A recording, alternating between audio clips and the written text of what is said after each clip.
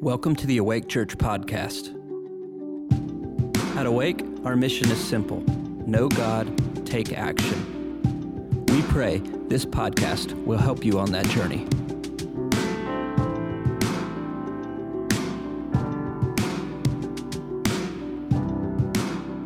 Good morning.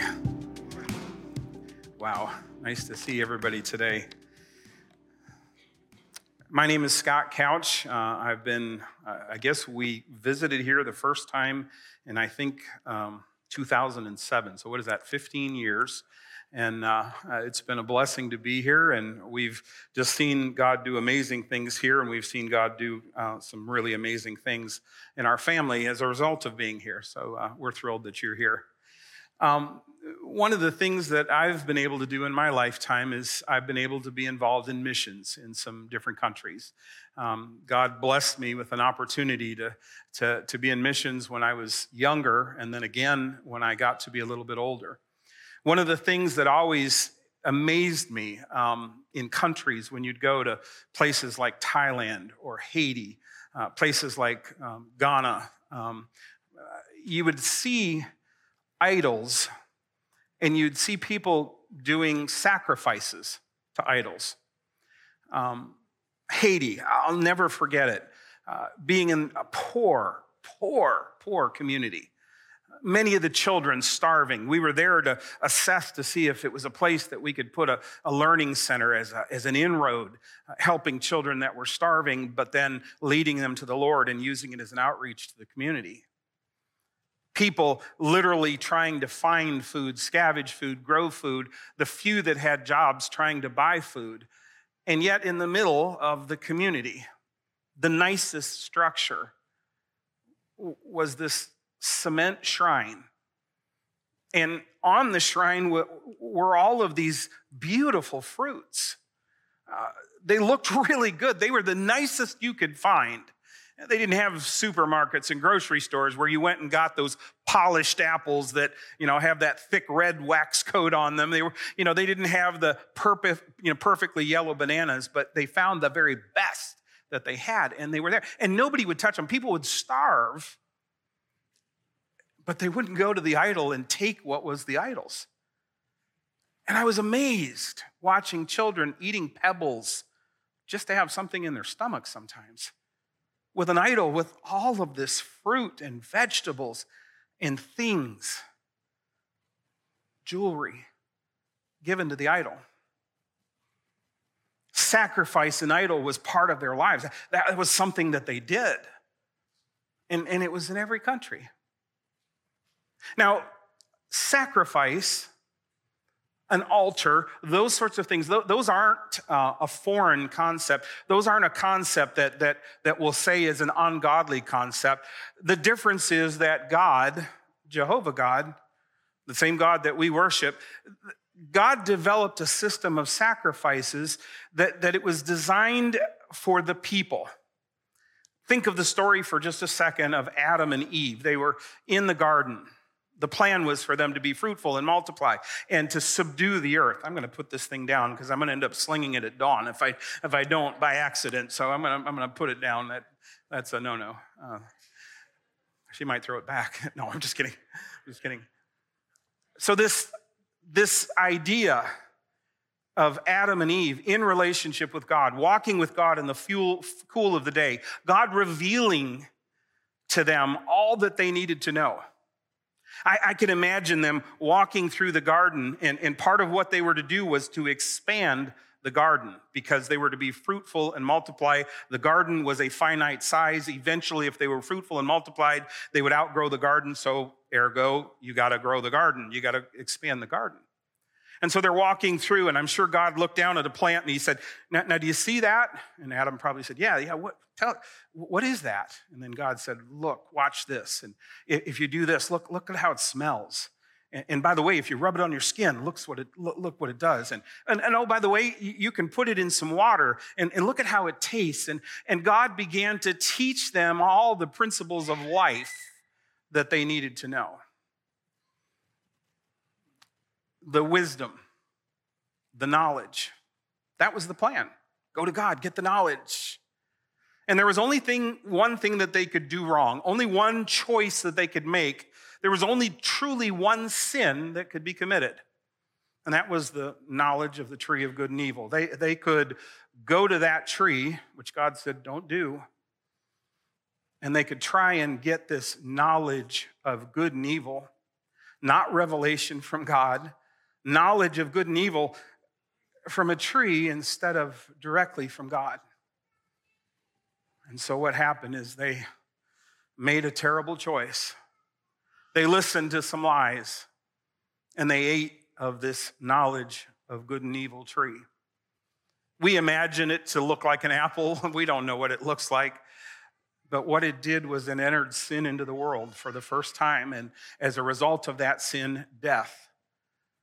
See, God said, if you eat from that tree, you will die.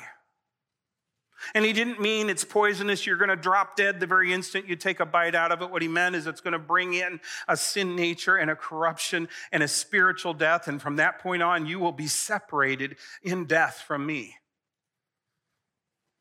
The problem was that at that point in time, when God went to see them, they realized for the first time that they were naked.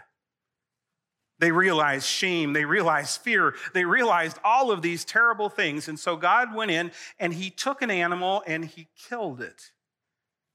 And he took off the skin and the blood was shed. And he provided for them a temporary covering, some clothes to put on. It was interesting because that was the beginning of blood sacrifice. Later, God institutes in Leviticus a whole process where different types of sacrifices could pay for sin. No, not pay for it, could cover sin. We can read about it. Okay, I probably don't have this on, so let's make sure we get it on. All right. Oh, and it vibrated. That's a good sign. Okay. Look, if you will, in Hebrews chapter 9, and all of our verses are going to be out of Hebrews 9, 10, and just a little bit out of 11. Now, in the first covenant, there were specific rules for worship, Hebrews 9, 2, including a sanctuary on earth to worship in. When you entered in the tabernacle, you would first come into the holy chamber where you would find the lampstand and the bread of his presence and the fellowship table. Oops. Can you go back to that video? It just passed the video. My apologies. Now, thanks to CGI, I'm not old enough to have videoed this. I'm glad you're laughing. Some of you guys were seriously considering that. We have a concept of maybe what that tabernacle looked like based on biblical descriptions. It was a portable thing that they carried with them, and it represented the presence of the Lord, and it was the place where priests did this thing called sacrifice. There was a bread, showbread, and there was a laver, a place to wash, and there was an altar where sacrifices were burned. Continuing as we read on, Hebrews 9:3, then as you pass through the next curtain, you would enter the innermost chamber called the holiest sanctuary of all, the holiest of holies. It contained the golden altar of incense and the Ark of the Covenant mercy, which was a wooden box covered entirely with gold. And placed inside the Ark of Covenant and placed inside the Ark of Covenant mercy was the golden jar with mystery manna inside, Aaron's resurrection rod, which had sprouted, and the stone tablets engraved with the covenant laws. So that ark was an amazing thing. It was made very specifically. God had given them a design inside it. Again, the tablets that Moses had received, Aaron's rod, manna. It was a gorgeous, beautiful thing. It could only be carried on long poles and only be carried by the priests. And it was the place where sacrifice blood covering blood was applied for the sin of the people just one time a year. Only once could the priest actually go in there. In fact, it was such a sacred place that they used to tie a long cord with bells around the priest's leg, because if he went in there in an unholy state, God would strike him dead. And then somebody had to get him out of there. And nobody wanted to go in to that place where only once a year. So they'd pull him out with a rope. On top of the lid of the ark were 2 cherubim angels of splendor with outstretched wings overshadowing the throne of mercy. And the high priest was permitted to enter into the holiest sanctuary of all only once a year. And he could never enter in without first offering sacrificial blood for both his own sins and for the sins of the people. That process, very specific. Special garments that had to be prepared and worn. Special preparation, a cleansing, hands washed. Sometimes incense, sometimes grain, and sometimes a sheep, a goat, a bull, a turtle dove. They would take the blood of that spotless animal, an animal without any imperfection.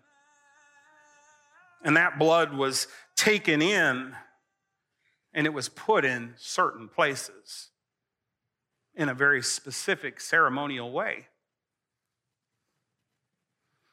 At times, parts were burned as a sacrifice.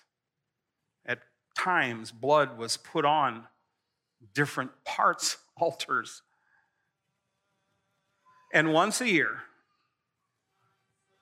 the priest would go into that holiest of holy. I'm sure every priest went with great awe and wonder, because the ark represented the presence of God on earth. He would take that blood and it would be sprinkled on the altar, designed for a purpose, as a covering.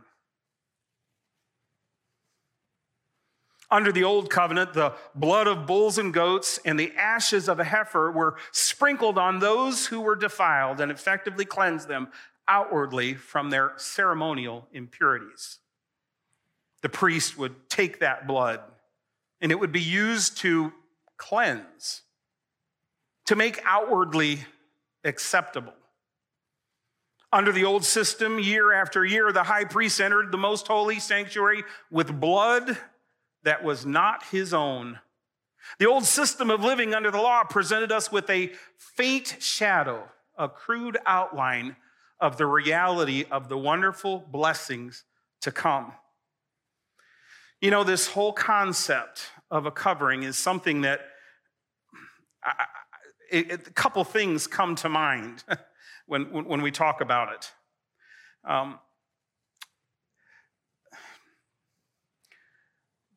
Even with a steady stream of sacrifices offered year after year, there was still nothing that could make our hearts perfect before God. Once wasn't enough. So by repetitive sacrifices, year after year, the worshipers were continuously reminded of their sins, with their hearts still impure. For what power does the blood of bulls and goats have to remove us from our guilt sin? Yet every day, priests still serve, ritually offering the same sacrifices again and again, sacrifices that could never take away sin's guilt. There were 5 different types of sacrifices. There were 5 different purposes, if you will. If you look at the sacrifices that are there, you had a burnt offering. That was to make payment for sins in general. There was a grain offering. That was to show honor and respect to God. Both of those were voluntary. There was a peace offering. That was to express gratitude to God. But the two non-voluntary, the two required offerings were, one, a sin offering, and that was to make payment for unintentional sins, uncleanliness, neglect, thoughtlessness. And then there was a guilt offering, and that was to make payment for sins against God and sins against others.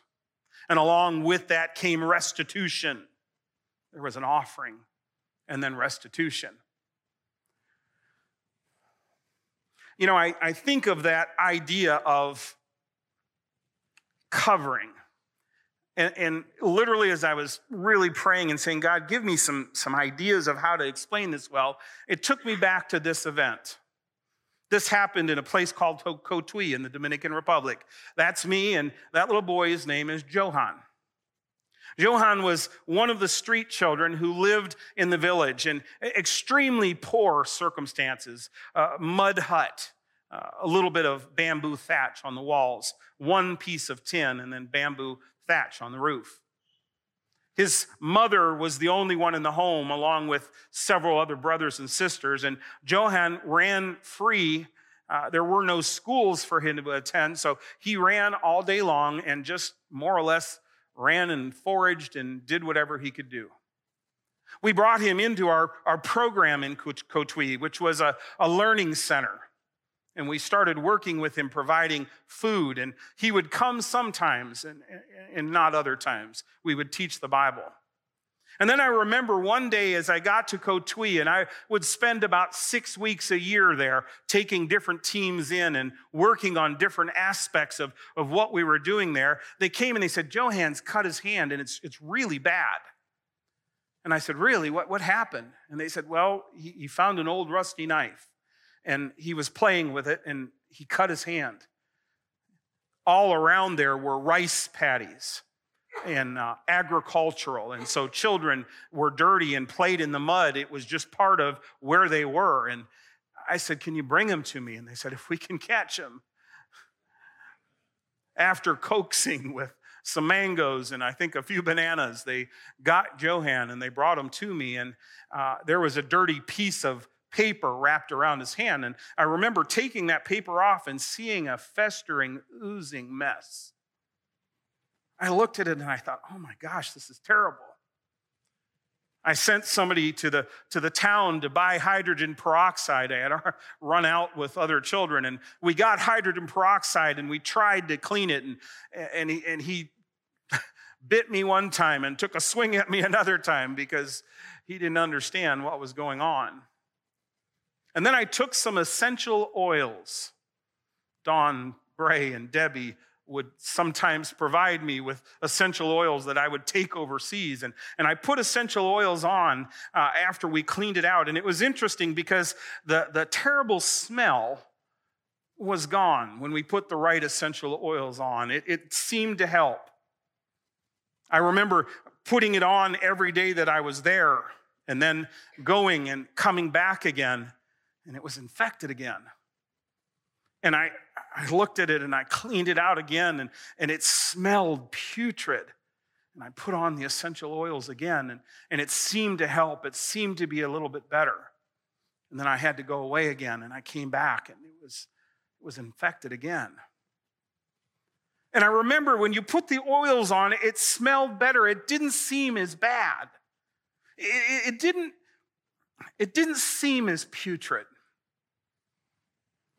In the end, I had a man on our team who came with me one week who was a doctor.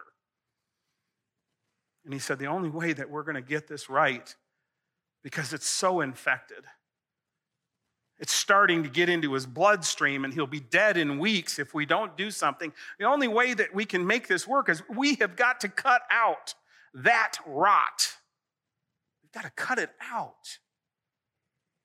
You can put stuff over it as often as you want to, and it may look better, and it's going to smell better, but the core problem is still there. There's still this corruption that is inside.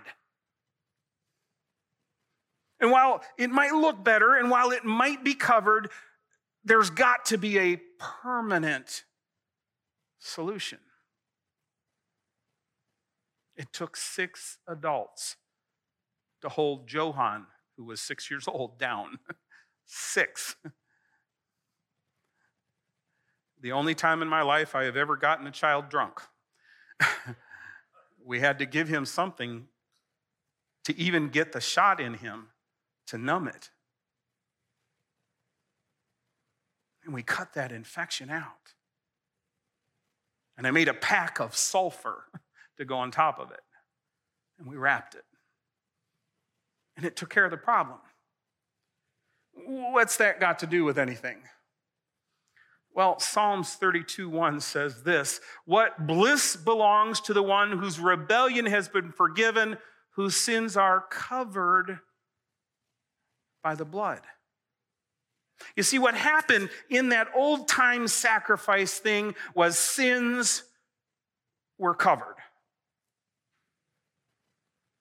Sins didn't smell as bad, and God allowed them to be forgiven at that point in time. But what it didn't do is it didn't deal with what was inside. That sin corruption, that relationship scenario. So when Jesus, the Messiah, came into the world, he said, "Since your ultimate desire was not another animal sacrifice, you have clothed me with a body that I might offer myself instead." Now think about this. Years and years and years, thousands and thousands and thousands, maybe millions of sheep, bull, goats. On one occasion, Solomon alone offered 1,000 bulls. On one occasion alone, David offered 10,000 bulls. On another occasion, Solomon offered 2,800 bulls. Thousands of animals with their blood removed. Their bodies burned in some cases, depending on the offering, just to cover sin. Why? What was the purpose of it? Why would God do that? What was the original idea? Well, it was to remind people of this. Without me, without my permanent work in your life, there can be no relationship, and I am the source of all restoration. Jesus came to the world and he offered his body. Look at verse 6 in Hebrews 9. "God, I will be the one to go and do your will." So by being the sacrifice that removes sin, Jesus abolishes animal sacrifices and replaces that entire system with a completely new covenant. And he entered once and forever into the holiest sanctuary of all, not with the blood of animal sacrifices, but the sacred blood of his own sacrifice. And he alone has made our salvation secure forever. By God's will, we have been purified and made holy once and for all through the sacrifice of the blood of Jesus, the Messiah. What was the difference between an animal sacrifice and Jesus? One covers, the other paid for and removed. There's a huge difference. Now, the writer of Hebrews is explaining this to a Jewish group of people who have spent all of their lives wrapped up into sacrifice, sacrifice, sacrifice. Peace with God, sin, restoration, sacrifice. And every time they took a lamb, every time they took a goat, every time they took a bull, anytime they took a sacrifice, it was a reminder, you're a sinner, you're a sinner, you're a sinner, you're a sinner, you're a sinner. And Jesus came to say, I'm going to do away with it all, and I'm going to pay for it. You're not going to have it just covered. It's not something that you can put a smell over and the bad smell goes away. I'm going to take it out of you. I'm going to surgically remove it with you by the power of my blood. And so I'm going to do something truly amazing. And we see that amazing described in Isaiah 53. Oops. All right, hold on. Trying to blank the screen. Can you blank the screen for me? We see this in Isaiah 53. He was wounded for our transgressions. What's a transgression? That's when we go over the line, we step over what is God's right law. He was wounded for our transgressions. He was bruised for our iniquities. That's the continued pattern of sin. The things that we keep going back to. Bruised.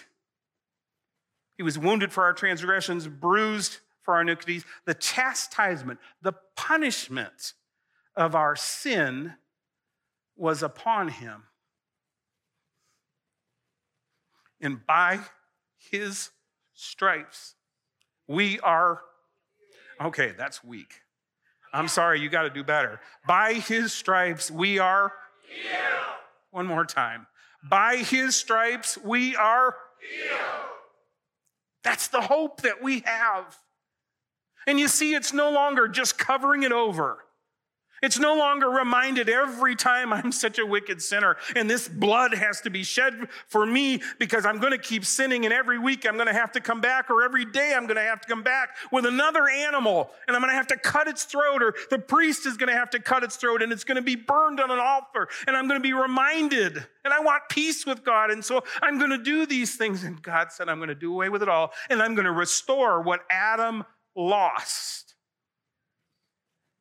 by paying for it all, once and for all. And so in Hebrews, it tells us one time, just one time, I went into the holiest of holies. And I went in there not with blood of goats or sheep. I went in there with my own blood that was perfect, that was spotless, that was the most precious thing there is. And I paid. And I paid. And I paid. And not only did I pay, I took all your punishment. Every bit of anger that God had against that sin, I took. I was beaten. I was brutalized. I was pierced. So there would be no punishment left. I did it all to restore relationship.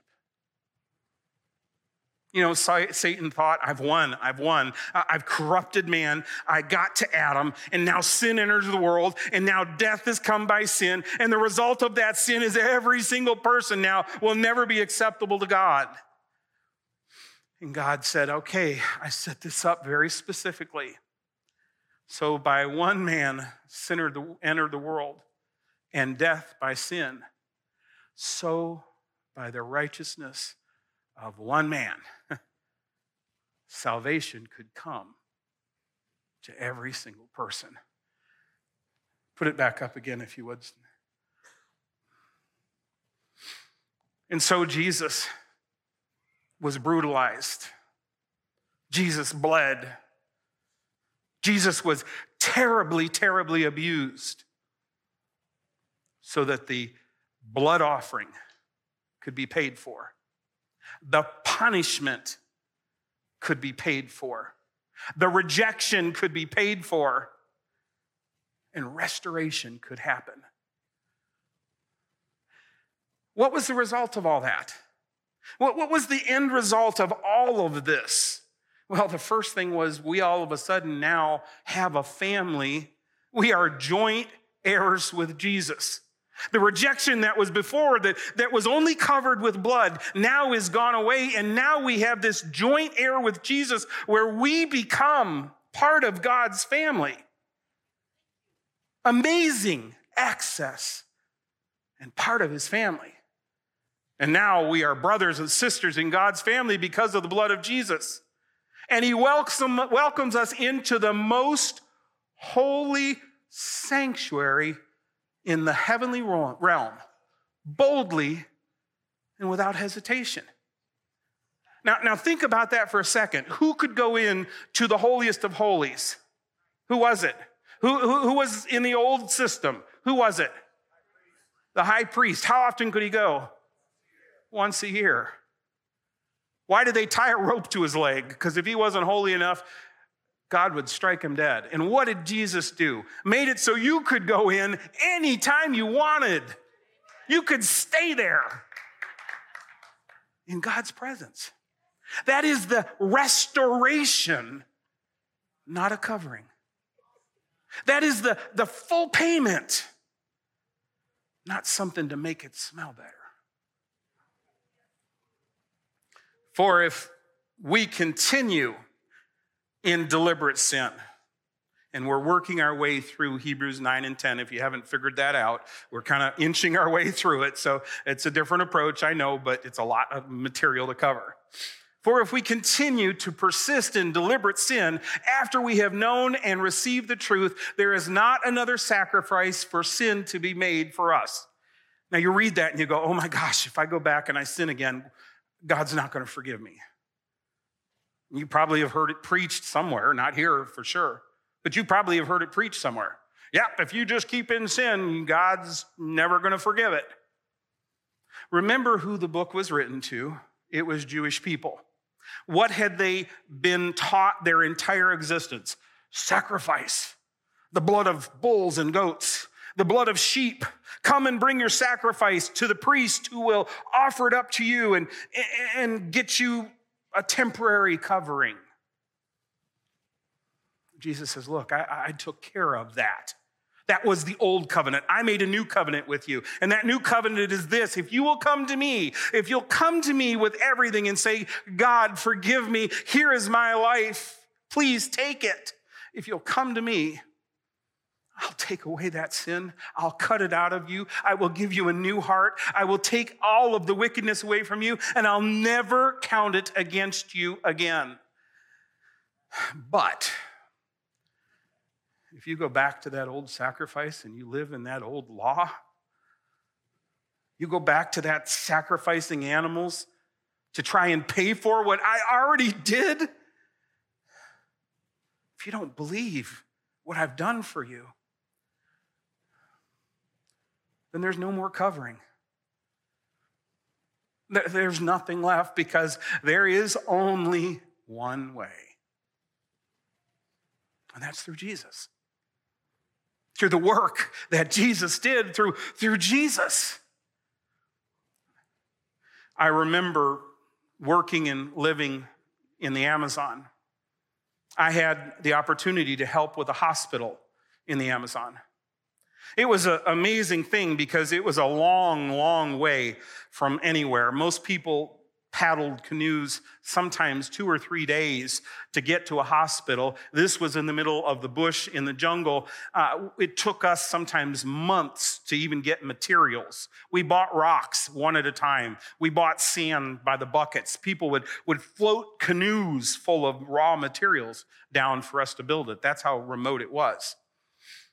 And as we got it built and as it began to operate well and people would come in, it was a great thing for a missionary because people would bring their very sick person, because you didn't go to the hospital unless you were really, really sick. They would bring them in and their family would come to help take care of them. And then they were there and you could minister to them and you could tell them about Jesus and you could offer them help and solutions that you couldn't get to because they were so remote in where they lived. You just couldn't get to all those places, but they came to you. And so it was this great concept of we will build this thing. They'll come to us for medical and physical healing, and we're going to show them the way to heavenly spiritual healing. We noticed people came and we never asked a lot about their background, but some would come and you'd see one with a knife wound and there'd be another one with bullet hole and all kinds of different people. And whoever came, we treated. We didn't say, okay, did you get that doing something bad? That wasn't the way that it was. Whoever came, we accepted and we ministered to them. After about 6 months, I remember we went into Colombia. Now, you have to understand that Brazil, Peru, and Colombia all meet right at one point there at the Amazon. And so it was very close to go to Colombia. We went in to get some supplies. And the first thing that we did was went to a store to try and buy some building materials. And we selected what we needed, some things that you couldn't get anywhere else, and loaded them up and went to pay. And the guy said, no, you can't pay for that. And that's a gift. We want you to have that. That's a gift. And no, we can't take your materials. You're a small business, so we can't. We have to. No, really. And then we went on to a restaurant and sat down and tried to eat. And the owner of the restaurant came out and lavished all of these things on us. We went to try and pay, and no, you can't pay. No, we won't accept your money. And everywhere we went, there were these people, and anything we asked for, they wanted to give it to us. And it was like, I don't get it. What is going on here? And then we found out.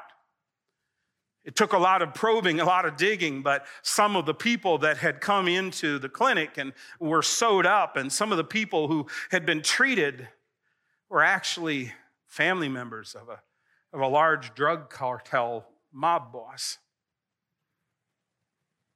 And we had saved one of his sons, didn't know it. And it was so interesting because he put out the word, these people have anything they want. You give them anything they want. You treat them like gold. Don't anybody touch them. Don't anybody mess with them. And we had this crazy thing going on where we wanted. They would not let us pay. We sent a message and actually encountered the mob boss. Not something you want to do. And we said, we can't accept this. We treat everybody equal. We don't agree with what you're doing. We can't accept this. When you saved my son's life, your debts forever are paid, is what he said. And we had to force people to take money. Sometimes had to force them to take it under the table to pay for what we rightly owed. Now, that's a bad example. But what Jesus did was he took the most precious thing there is, the rarest thing there is, one Jesus, one God, come to earth in human body, puts his God power on a shelf, chooses not to use it, and goes through everything that we go through, every temptation that we go through, choosing not to sin, living with the power of the Holy Spirit. So he could say someday, you can do greater things than I do, because it was all done with the power of the Holy Spirit. Why he couldn't do any great work in some areas, the Holy Spirit didn't authorize that work at that point in time. And what does he do? He takes the rarest thing, his own blood. What's the effect of that? It is overpayment. It's the rarest thing to pay for something with a known quantity.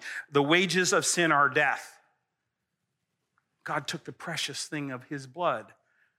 Why did he do that? He did that so there would never, ever, ever be room for anybody to condemn you.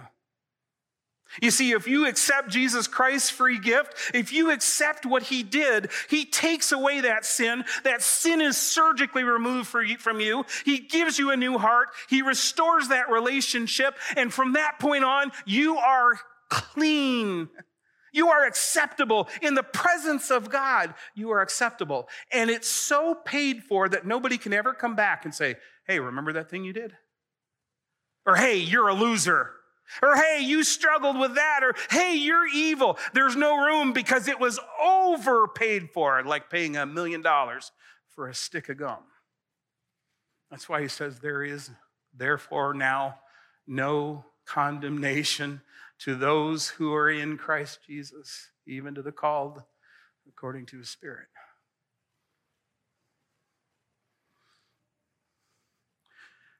How do we access this amazing free gift? By the way, we've just been through Hebrews 9 and 10, just so you know. We just covered that in bullet form. How do you access it? Well, it's interesting because Hebrews 11 starts out with this. Now, faith brings our hopes into reality and becomes the foundation needed to acquire the things we long for. It is all the evidence required to prove what is still unseen. In Hebrews 11, we get this interesting, can you start that? We get this interesting picture. It's all of these people who were under this Old Testament law. All of these people who experienced the law, and yet they're called heroes of the faith. They're called people of renown. And so you get this list. It's not playing? That's all right. If it doesn't play, we're good.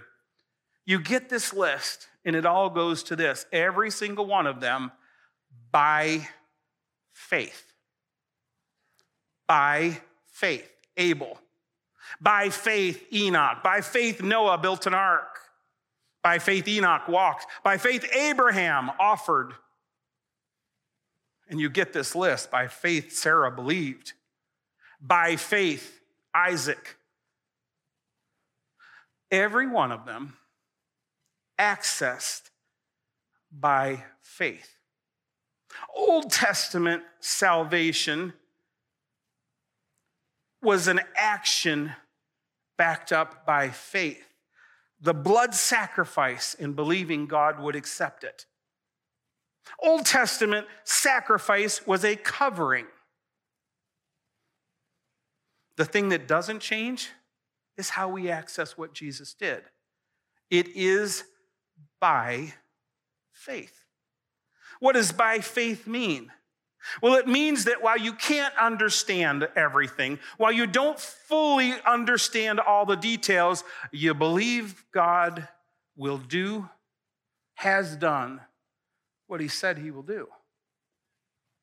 It's that thing where it may not have an outward evidence, but there's an inward belief based on faith. The Bible says that when we do this, when we exercise faith, that God counts it as righteousness. Hebrews 11:6. And without faith, living within us, it would be impossible to please God. For we come to God in faith, knowing that he is real and that he rewards the faith of those who passionately seek him. The reality of this is interesting. We still face a sin problem. The separation that happened when Adam chose the tree of the knowledge of good and evil versus relationship with God, that still exists in each one of us in a sin nature. The difference is that we don't go and cut an animal's throat and apply blood to an altar through a pastor or through a priest. We have the ability by faith to accept the work that Jesus did. When he died on a cross and then entered into the holiest of holies, the presence of his Father, and took the blood and said, here is the payment. Here's the blood payment for every sin ever committed. And God the Father said, everyone that will believe in you, I will count it to them as righteousness. I'll take away their sin, and they can enter my presence spotless. And so you have this Romans road that talks us through it. For the wages of sin are death. For all have sinned and come short of the glory of God. God demonstrated his love for us, and while we were yet sinners, Christ died for us. If we confess with our mouth the Lord Jesus Christ, Romans 10:9, and believe in our heart that he has raised him from the dead, you will be saved. It's the way that we demonstrate, we exercise faith. And anybody that was justified in the Old Testament was justified by faith, looking forward to a day when Jesus would come. And after Jesus came, every person is restored in right relationship with God the Father by faith in Jesus Christ. The question is this. It's a simple one. Has there been a time in your life where by faith, you said, I don't understand it all. I don't understand it all, but I do understand this. Jesus died for me, and I believe it. And he's willing to take my sin, and I believe that.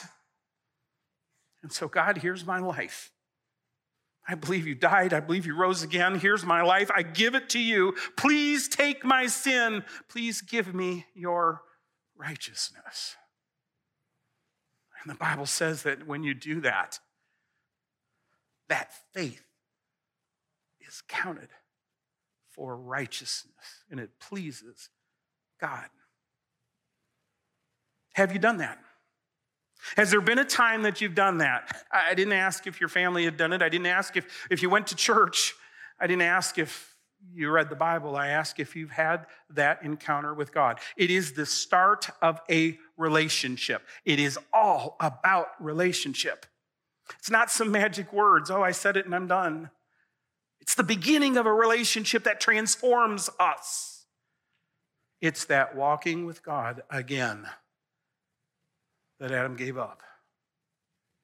Have you done that? It was simple. We went through it. Confess and believe, and you'll be saved. I don't know why, but I get emotional sometimes when I think of things like this. There are people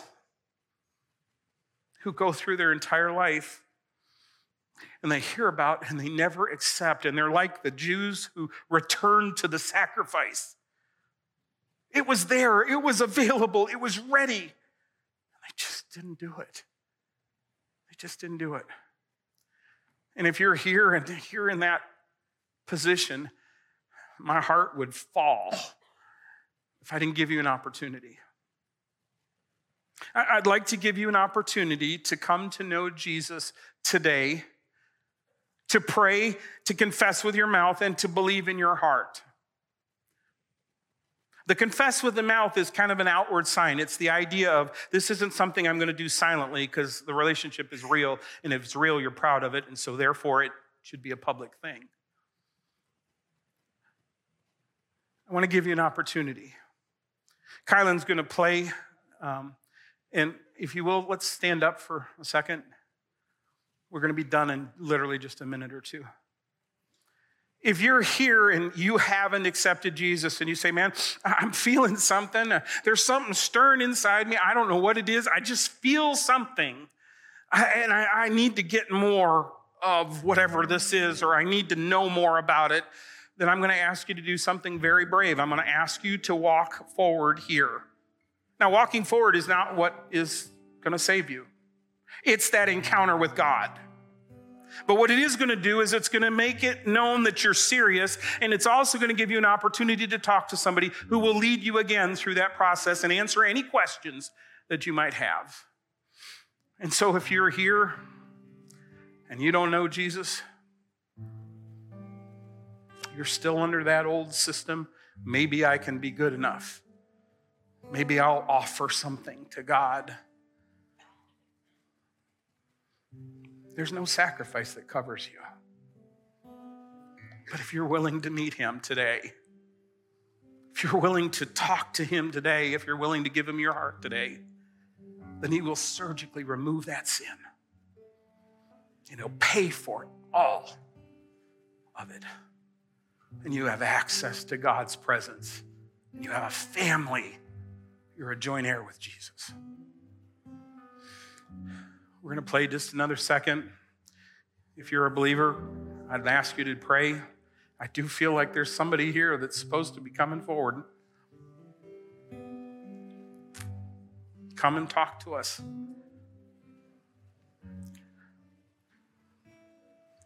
Lord, I thank you for this group of people.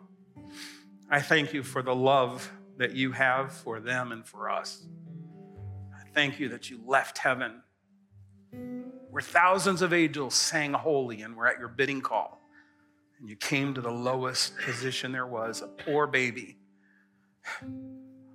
considered illegitimate by those who didn't know the power of the Holy Spirit.